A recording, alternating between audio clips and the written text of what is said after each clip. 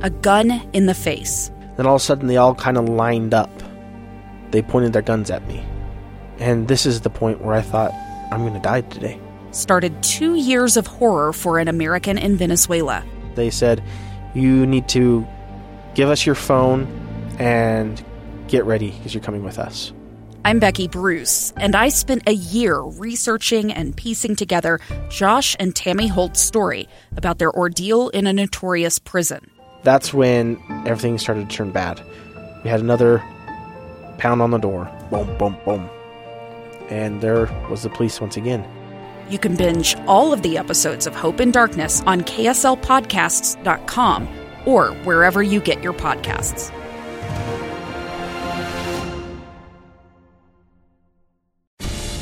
This hour, it's Let Me Speak to the Governor. Governor Spencer Cox answers questions from KSL listeners. Let Me Speak to the Governor, live from the studios of KSL News Radio, 102.7 FM and 1160 AM.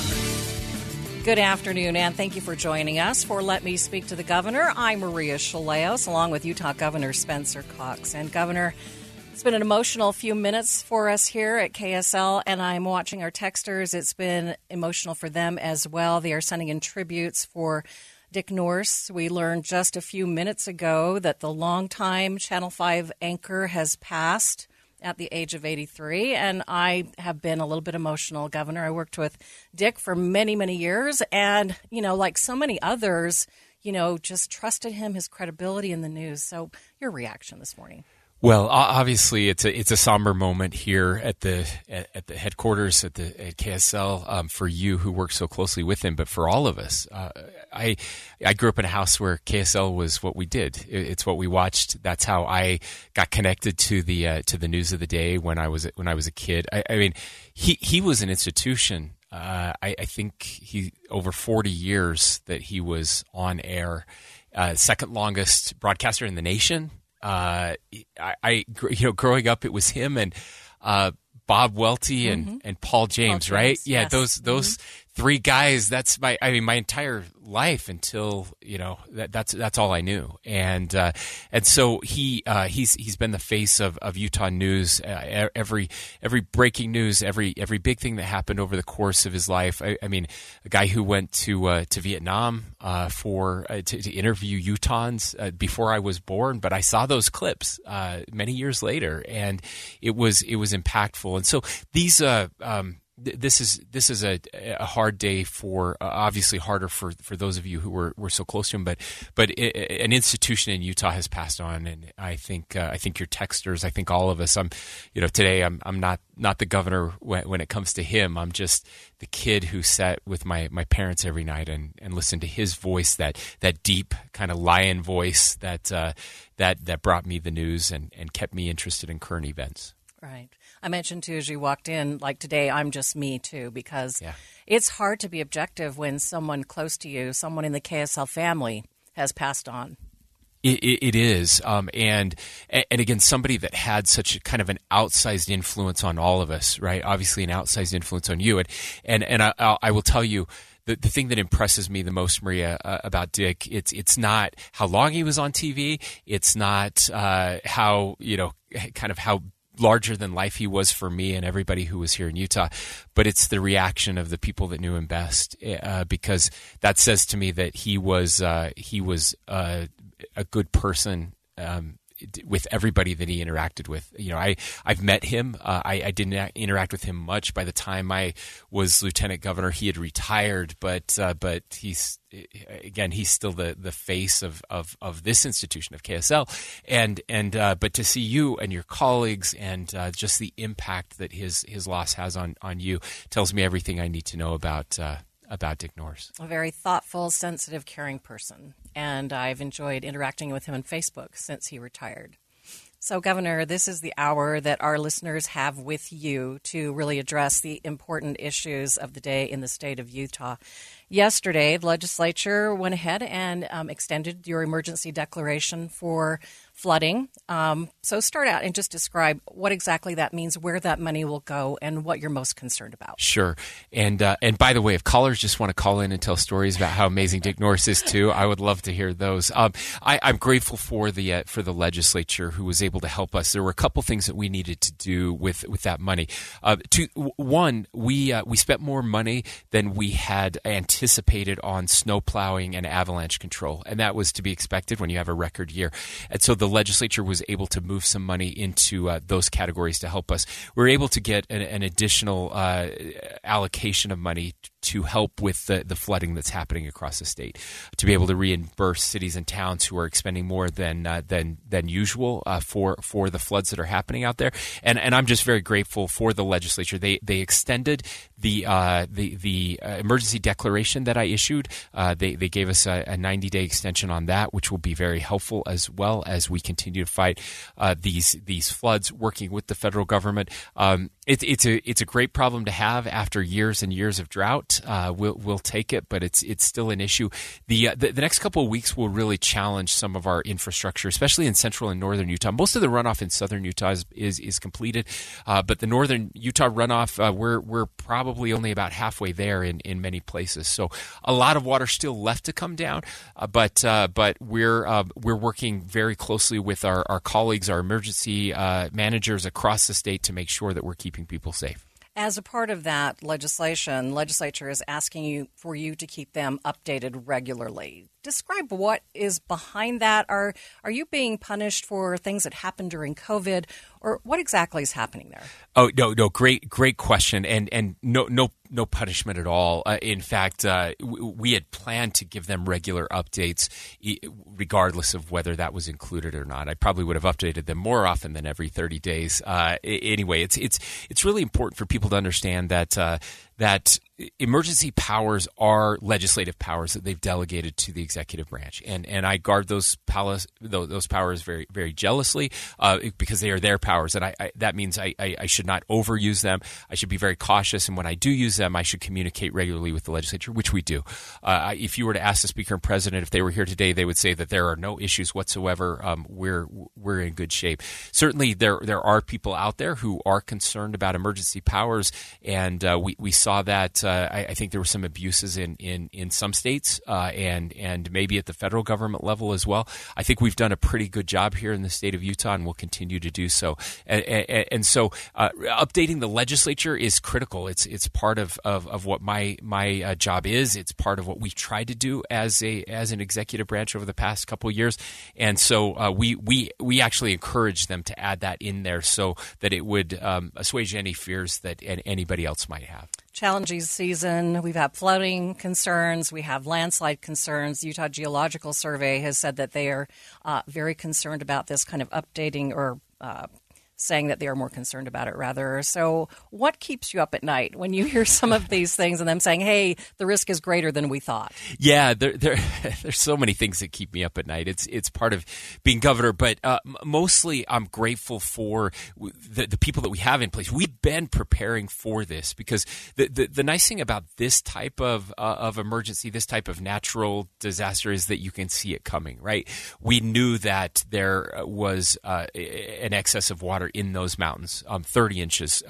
26 is the greatest we've ever recorded. So to have 30 inches of water in that snowpack on the mountain, we knew what was coming. So we have been preparing for this. We got $5 million ahead of time so that we could be ready for this. And we're watching those. You mentioned the U.S. Geological Survey. We're watching those landslides very closely. We can anticipate with temperatures the amount of water that's coming down, and we've done a pretty good job of doing that, getting sandbags where they need to go. But landslides are a little trickier. We can see them starting. They move very slowly. If they move quickly, like Thistle happened, 40 years ago, people remember the big landslide in Thistle that dammed off water. Those things worry me because there's usually very little notice.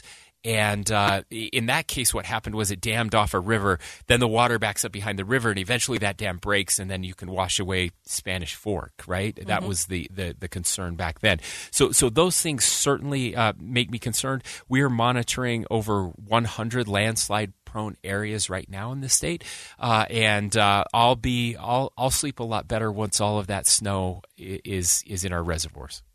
You mentioned how you will regularly update the legislature, but maybe you could describe what happens behind the scenes and how you find out about the latest information on landslides and flooding potential. Sure. Yeah. Happy to do that. So we have a system of emergency managers across the state.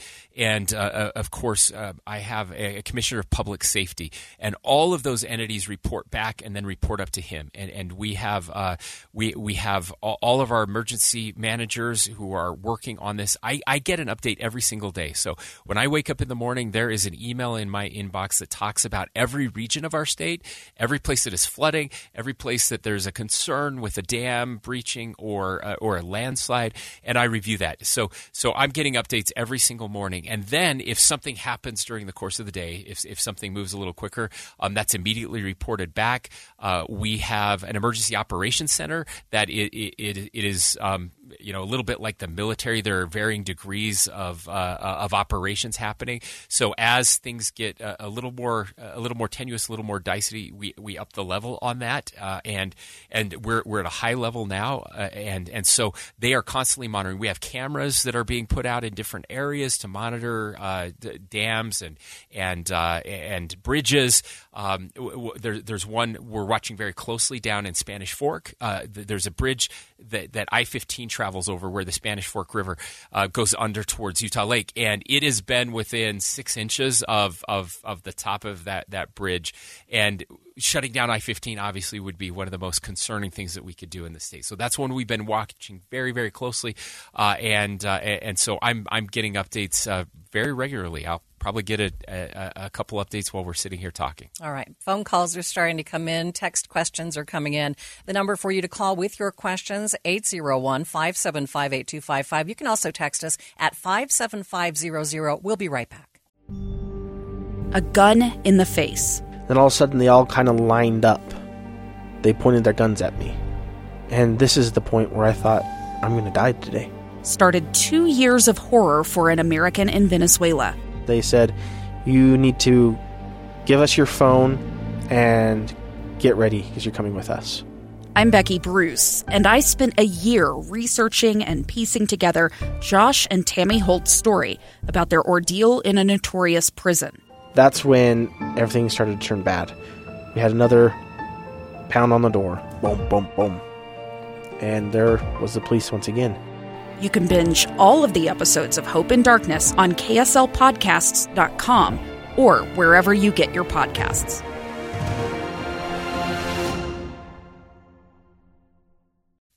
Get your questions answered by Governor Spencer Cox. Call 801-575-8255 to join Let Me Speak to the Governor on KSL News Radio. Good afternoon, and thank you for joining us for Let Me Speak to the Governor. I'm Maria Shilaos, along with Utah Governor Spencer Cox. Again, taking your calls, 801-575-8255. And let's go to our phone lines. Ari is on the line from Draper. And good afternoon, Ari. What is your question? Yes, can you hear me okay? Yes. Mm-hmm. Yes, so I know the governor is someone that still values facts, and I just wanted to cite a couple of them. There's in this country, I think there's somewhere, and knows the exact number, between 400 and 450 million guns, per capita. We have, I think, twice as many guns per capita as the nearest nation, and that's the peaceful nation of Yemen. We account for about 4% of the world's population, some 35% of, global firearm suicides. And then we're about, if you live in this country, as you and I do, Governor, you're about 25 times more likely to be killed in a gun homicide than people in other high-income countries. I know you often lament, and somewhat appropriately so, that politics has become our God and not, God, him or herself. I would argue that for Republicans, besides attacking democracy, the only God, it seems to matter, is guns. And there just seems to be no willingness to address the epidemic, the epidemic of gun deaths in this country, mass murders, everything else, suicides.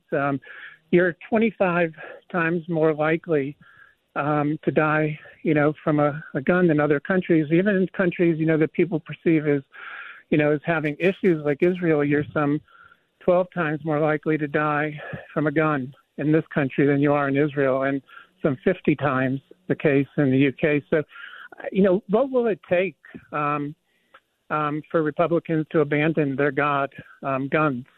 Thank you. Ari, thanks for the question, and certainly share your concern about the tragic deaths that we've seen across the country. Some of the very high profile ones recently that have been devastating to communities, and I think this is something that every state and of course our federal government is trying to grapple with. And I wish I had better answers. This is back to the earlier segment. One of the things that certainly keeps me up at night. We do have a Second Amendment here, and I think in Utah we've tried to figure out how to balance those Second Amendment rights with keeping people safe. And I believe in the Second Amendment. I'm a supporter of the Second Amendment. But with that Second Amendment comes responsibility as well, and I fear we are losing that as a nation. I've shared this before. When I was growing up, I had a gun in my vehicle almost every day my junior and senior year of high school. I would take the truck to school. I would have my shotgun, my 22 or my 30-06, depending on what the hunting season was that year. And yet we had a very deep respect for those weapons. We were trained. We were taught that you never pointed a weapon at anything or anyone unless you were again actively hunting. There was a responsibility that went along with that, and I think we're sadly losing that in kind of a gun culture in red states and blue states. I think we're seeing that across the board, and it's leading to some tragic consequences. There are some things that we're trying to do in this state to keep people safe. I will again always work to protect the Second Amendment, but we are working. We just passed. It didn't get a lot of attention, but the most comprehensive school safety bill that we have had in our state's history. A new position that will be working with schools. Every school in the state to implement best practices in those schools. We have $70 million for additional resources and resource officers in those schools. We have the Safe UT app, which has been a significant help to local schools and law enforcement officials to make sure that we're doing more to keep our schools safe. But I certainly hope that again the root causes. I'm very interested in the root causes. What are leading people to take these heinous acts? Those guns just didn't go out and start shooting people. What is it that is causing that? We've seen a significant increase in mental health concerns across the country. We've been working. You mentioned suicide. You brought that up several times. Of course, that's a big issue for the state of Utah.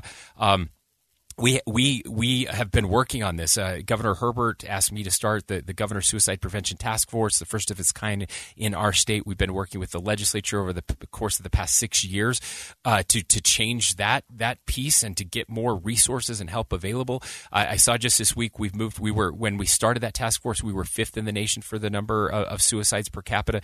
Now we're 14th in the nation, so we're heading the right way. But one of the reasons we're improving there is because other states are getting worse. And so there's a lot more that we have to do there, and I appreciate your concern.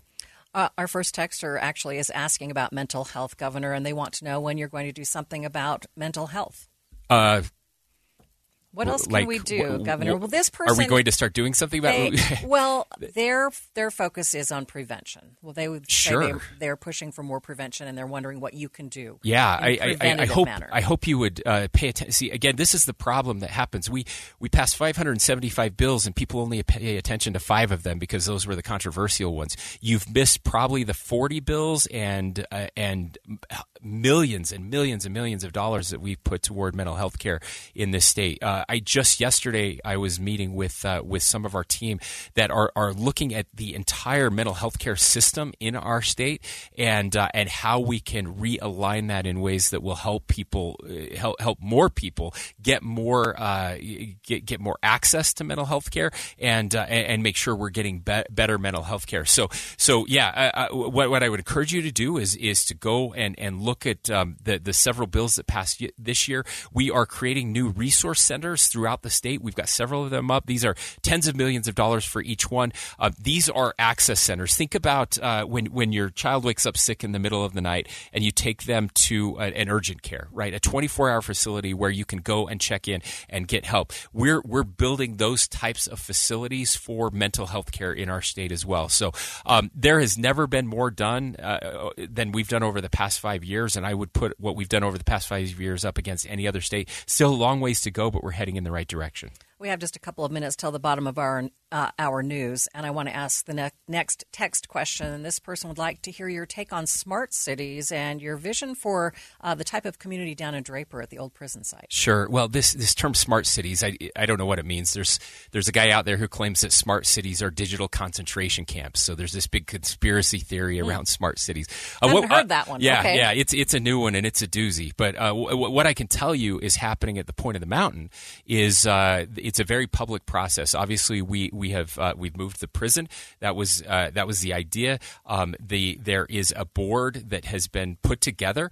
There was an RFP that was held, and a developer that won that RFP is very engaged in designing what that will look like. And the whole idea is to make it again one of the most. I hope it will be one of the most visited spots in Utah after our national parks and Temple Square, that people will come and see this place. And the idea is that it will host, there will be housing there. There will be an entertainment district there. So think potentially sports, think certainly concert venues and movie venues, places where people can go. There will be open space where people can go and recreate as well. And then there will be a core of businesses that get to move in there, because there is no other opportunity like this anywhere in the country right now. We've heard that over and maybe in the world over and over again, where you have 700 acres of green space that has infrastructure, has two freeways on both sides. It is an incredible opportunity. My only concern is that we'll think a little too small on this one. This is the idea again, is that these businesses, and we have had businesses saying, yes, we want to have our headquarters there. We want to build there a place where people can work and people can recreate and people can have the amenities that they need very, very close to them. And it's going to be there's a lot to look forward to. It's going to be a really positive development for the state of Utah. All right, we're going to take a break for the bottom of the hour news. You were listening to Let Me Speak to the Governor on KSL News Radio. Number to call with your questions, 575-8255. You can also text us at 57500. This hour, it's Let Me Speak to the Governor. Governor Spencer Cox answers questions from KSL listeners. Let Me Speak to the Governor, live from the studios of KSL News Radio, 102.7 FM and 1160 AM. Thank you for joining us for Let Me Speak to the Governor. The number to call with your questions, 801-575-8255. You can also text at 57500. I'm Maria Shilaos, along with Utah Governor Spencer Cox. Nick is on the line in West Jordan. And good morning, Nick. What is your question? Hi, Governor. So as a moderate Republican, I'm concerned with some of the trends that I'm seeing in other red states. And especially in Florida, where they've kind of developed this mentality of what goes to die, to quote DeSantis down there. And I'm concerned that, starting our next legislative session, that we are going to develop that mentality here too. And as a moderate, I just want to make sure that, everybody has a chance to be heard, that we're making sure that we're compromising. And so I want to know kind of like what's being heard or what we're doing to prevent that mentality from gaining traction in Utah. Nick, thanks for the question. I'm sure there are some listeners that agree with you and probably some listeners who disagree with you. And I think one of the things that we try to do here in the state of Utah, at least I've tried really hard, is to be inclusive in our process and to bring people to the table and to try to find the best result. Not the, I'm not the governor of just Republicans, although I am a conservative Republican, but I'm the governor of everyone and want to make sure that those voices are heard. We've worked really closely with the legislature. Obviously, obviously they are a separate and independent branch of government, as they should be. They do invite testimony on hearings and various issues. I've tried to add to that and augment that whenever I can in positive ways, and I think we've done a much better job of coming to a better end result when more people are involved. And I think there are some really great examples of that over the past few years, and we'll continue to do that. I have a deep respect and a great working relationship with the legislature. I agree with them most of the time. Sometimes I don't, and when we don't, we try to find ways to work through those problems. But I do think that what you said is key, and I would say that regardless of whether you're a moderate or an ultra-conservative or extremely liberal, and that is we are better off when we collaborate. We're better off when we work together. We're better off if we can try to find solutions that more people can agree on. There will be times, and there are times when we just can't agree. And in that case, I hope that we will, even if we do something that is disappointing or that some disagree with, that we will do so in a way that shows dignity and respect. And that I think is something that's lacking in much of the national debate right now, and especially in the culture war areas, which I think that's kind of what you're referring to there. That we can disagree without hating each other. That we can disagree better. I believe, as a friend of mine says, there's nothing more un-American than hating our fellow Americans. And in fact, you're going to hear me talking a little bit more about that over the course of the next year as I get a chance to work with 49 other governors as the chair of the National Governors Association. This idea of disagreeing better, this idea of disagreeing without hating each other, I think it's core to who we are as Americans. I think it's core to the survival of our country. This country was founded on profound disagreement. I don't think we should all just get along in that we have to agree on everything. I think that's a mistake. I really think we're better off when we disagree, but we disagree the right ways. And so I don't always get that right. I sometimes, I sometimes get a little belligerent and a little strong-headed, and I need to be reminded of that too. But we're certainly trying, and I hope you'll see that next legislative session as well.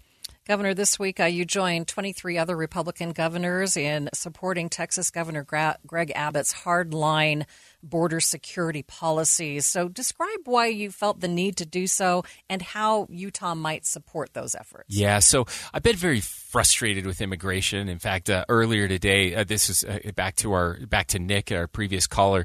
I got a little fired up, and I'm mad at Congress. I'm mad at Congress because they've abdicated their responsibilities when it comes to immigration over the past 40 years. I'm mad at the current administration and past administrations because they've dropped the ball when it comes to immigration. It's very frustrating. I think I called Congress all imbeciles and that they should all be fired. I obviously didn't mean that. We have some amazing members of Congress here in the state of Utah. Some of my dear friends that I love. This is more of a 40-year frustration. Utah passed comprehensive immigration reform before I was in the legislature 10, 11 years ago, however long it's been, and the Obama administration wouldn't allow us to implement it, and then the Trump administration wouldn't allow us to implement it. So it's very frustrating. This is not hard. It's not hard. It just isn't hard. And Governor Abbott is absolutely within his rights and responsibilities to be very upset with what's happening down there. I feel so bad for our border states. I don't know how they do it.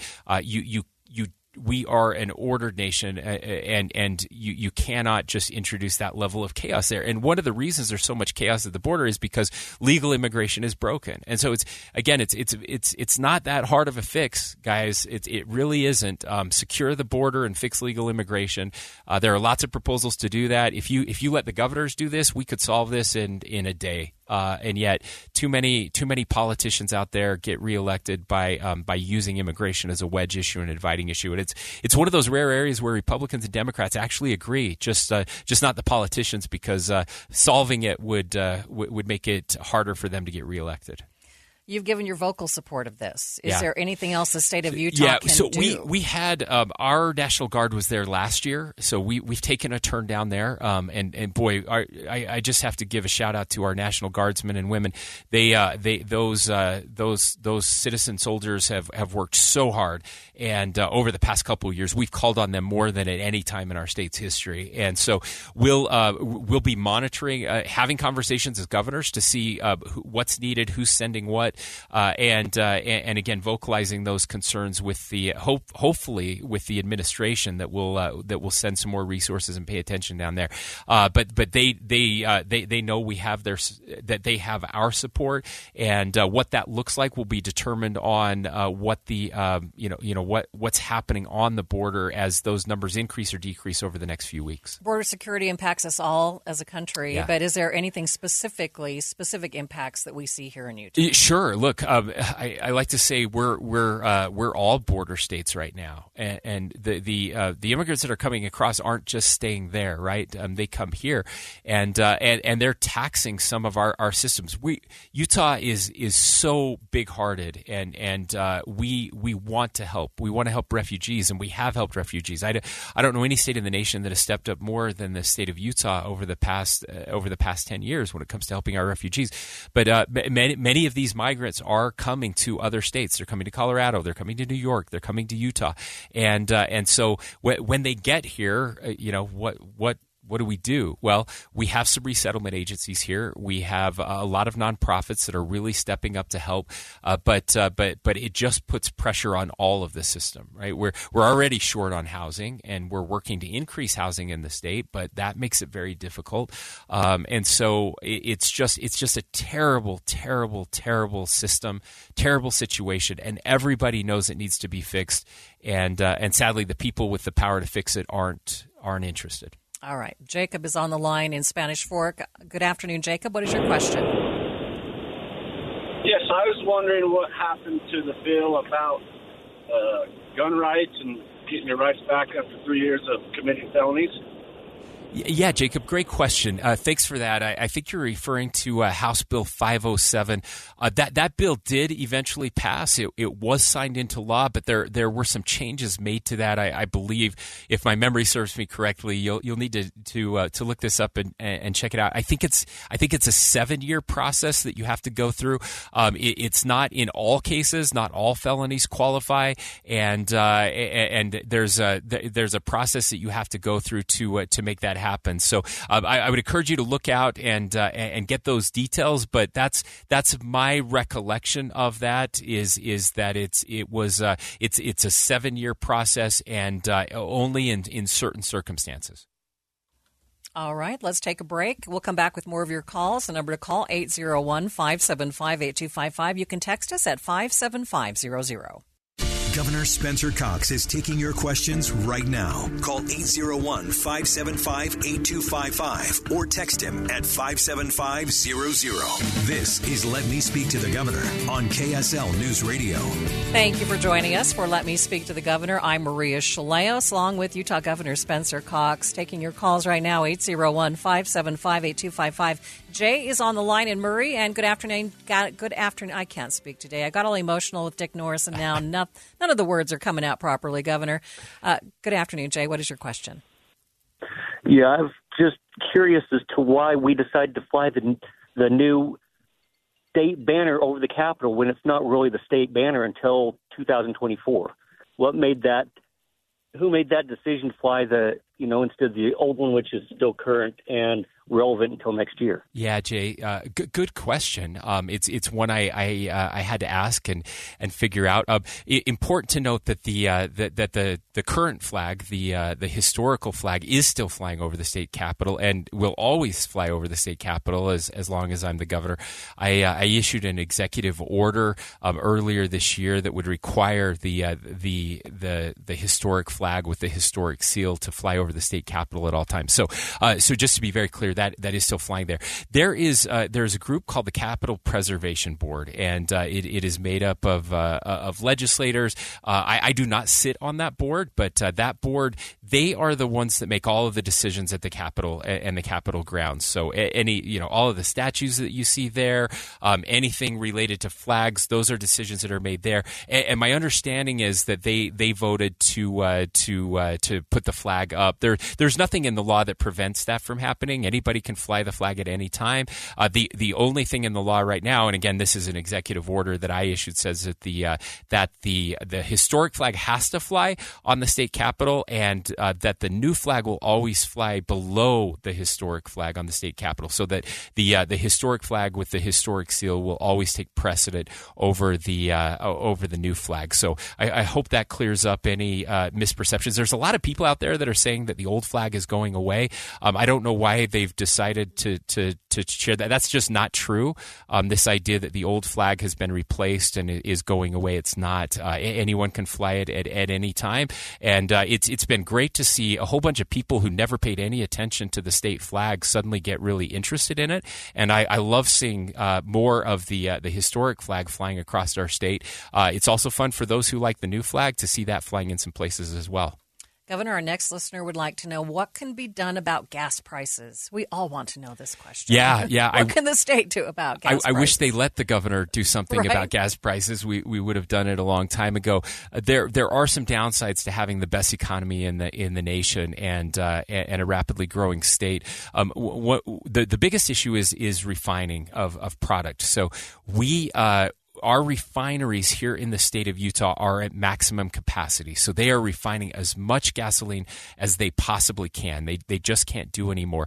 And it is not enough to provide gasoline for all of our state, which means that that more and more gasoline has to be brought from outside the state, and transporting that gasoline here adds to the expense of it. And so you'll see that in places that have very strong economies. You'll also see it. States that are closer to California also have higher gas prices because of many of the rules and regulations in California. Not that this gas has to go through those same rules and regulations, but there is a natural pull as they are importing more and more gas. That increases the refining process in other states as well, and all of that leads us to a place where our gas prices are higher than some other places.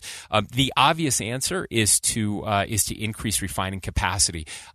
Refineries are incredibly expensive. I mean, we're talking billions of dollars, and people, again, in the market that have that kind of money, they're not really interested in building new refineries because we have a federal government that is constantly hammering on oil and gas, and so they're not going to put billions of dollars into something that won't bring returns for 20 or 30 years. When you have a federal government saying, we want everybody off of gasoline in the next 10 years. So it makes it really, really difficult for those states that are caught in the middle. We're still having those conversations. We've pushed back on permitting reform. Just yesterday, I was on with a member of the White House working very hard with a bipartisan group of governors to encourage them to increase gas leases, oil and gas leases in our state and across the country, because that's another piece of this as well. But that's the best answer I can give. All right. Jay is on the line in American Fork. Good afternoon, Jay. What is your question? Yes, Governor, thank you for taking our phone calls and texts today. One question I had is just in regards to there's a bill this past year in regards to possibly having all state employees become at-will employees. I'm wondering if maybe that option will come up again, and if so, if you support that, or what would be the pros and cons of that? Yeah, thanks. Great question. This is one I haven't been asked about too much. So over the past couple of years, we have passed several bills that have moved more and more state employees to an at-will status. And in conjunction with that, by the way, completely voluntary, where the employee gets to choose, and there is a pay increase that comes with that change in status to becoming at-will. So it's been an opportunity for us to get some more dollars to our wonderful state employees. employees, and then giving them that opportunity to make that choice. I will tell you, it has been very popular with those occupations, those jobs where we have given them that choice. About 90% of them have taken it. I like it for lots of reasons. Again, it allows us to give a pay increase. It allows our employees and our supervisors to be more responsible. It allows us to in our reviews to incentivize the best parts of the job and make sure we're getting the best employees possible. And so I think it's a win-win. The downside is, again, for employees, if you're asking for kind of a downside, it does make it easier for employment termination. But it makes state government jobs just like every other job in the state of Utah. And I think that's a positive thing, that we reward the best performers. And in those very rare cases where we have some really bad performers, it makes it a little easier to move on from the worst employees. But it's we've done it a couple times, and again, it's been very, very well received. You haven't seen. I mean, we haven't just terminated people. That was never never the intention. And I think those that have been on it for a couple of years would report back that it's been very positive. Governor, next listener would like to know your thoughts on the growing gang situation. Is there a growing gang situation, Governor? What is your perspective on gangs? Good question. Do we have gangs in the state? Yes, we do, for sure. This has been a problem for decades. We have amazing law enforcement officials throughout the state. We have great partners in local government as well. We have gang task force units that work that try to infiltrate these gangs and prevent again the worst things from happening. I don't know that it's a growing problem, other than we are a growing state, and so everything of course is growing. And again, I'm not saying there isn't an issue. There is an issue, but we have great people that are working on it, and we're constantly trying to improve and eliminate gang violence here in the state of Utah. All right, Bud is on the line in Torrey. Good afternoon, Bud. What is your question? Oh, hi. Are you there, Governor Cox? I am, Bud. Hi, this is Bad Bud Pace from Torrey, Utah. Are you truth or are you eternal darkness? Because Torreytown broke the law, Huntsman's employee flying drugs into Utah, Christopher Heiser, Russell M. Nelson's general temple coordinator, death threat guy. It's called the Second Coming. But I'm not sure exactly what you're talking about. It seems like you might need to get a little get a little help out there. I hope you're doing okay, and I hope you find some joy. Next listener, Governor, let me see, where are we here? They want to know what is being done to get a freeway from east to west in the southern end of Salt Lake County between, say, 106th and 134th. Is there any plans for that? Yeah, thank you. That's a good plan, a good question, and something that we are working on. So UDOT has been working again as we look at some of these east-west corridors and some of the issues that are out there. I know we had a texter who was interested in Pioneer Crossing, Lehigh, and Saratoga Springs as we head into the southern end of the Salt Lake Valley. There's been so much development in those areas, and of course that translates into more traffic. We do traffic studies every year, and it was really remarkable. If you look kind of down to the Lehigh area and then the southern part of this valley, most of those corridors weren't supposed to be at capacity until 2028 and 2029, and they were at capacity in 2018, just 10 years ahead of the intended timing there. So there are some big improvements that are planned in that part of the state. 2100 North in that area with construction likely beginning in 2026. We're trying to work on our east-west corridors. One of the challenges is that, of course, that east-west travel can be very difficult. There are local homeowners who are trying to access developments in Lehigh. We have Saratoga Springs and Eagle Mountain. Of course, we have the growth that is happening out at Harriman as well. So we're lots of changes that are happening out there. Again, in northern Utah County, UDOT is planning to convert 2100 North to a freeway that will really improve the traffic flow there. And so we are constantly designing and redesigning these areas, trying to keep up with the growth that's out there. 1 minute left here, Governor. The last question for you. This person's wondering if Utah could allow tiny house communities for seniors who have a limited income. Yeah, great question. I've been very interested in the tiny house movement out there. We actually have a project that we're working on with Salt Lake City, tiny houses for some of our homeless population, some deeply affordable housing. I think we're going to learn a lot from that. I would love to see it more extensively. I would love to see cities and towns get a little more creative with some of their growth and some of their decisions around zoning to see if we couldn't make things much more less expensive for new families and for our seniors. All right. Headed anywhere fun for vacation, Governor? I wish. We have a trade mission. We'll head to the Paris Air Show, which is really important to us. It's the biggest air show in the world, and we have the fastest growing aerospace industry in the country. So it's not a vacation. It's a lot of work, but a very great part of the world to do a little work. Wonderful. Thanks, Governor. Thank you. Have a nice summer. We'll see you next month for Let Me Speak to the Governor. Two friends taking pictures of the rising full moon on a summer night. Two teenage kids doing what teenage kids do. When a stranger with a gun and a death wish changed everything. It was violent, it was senseless, and I will never understand it, I will never accept it. I'm Amy Donaldson, and unfortunately, we're all too familiar with stories about how violence shatters lives. But what we rarely see is how they are rebuilt. In a new podcast, The Letter, we relive tragedy, but only so we can hear the rest of the story. The struggle to reclaim lives, the realities of grief, and the possibilities of forgiveness. I believe in miracles. Sometimes I thought, there are no miracles. Yeah, there are, and this is a big one. Follow The Letter at theletterpodcast.com or wherever you get your podcasts.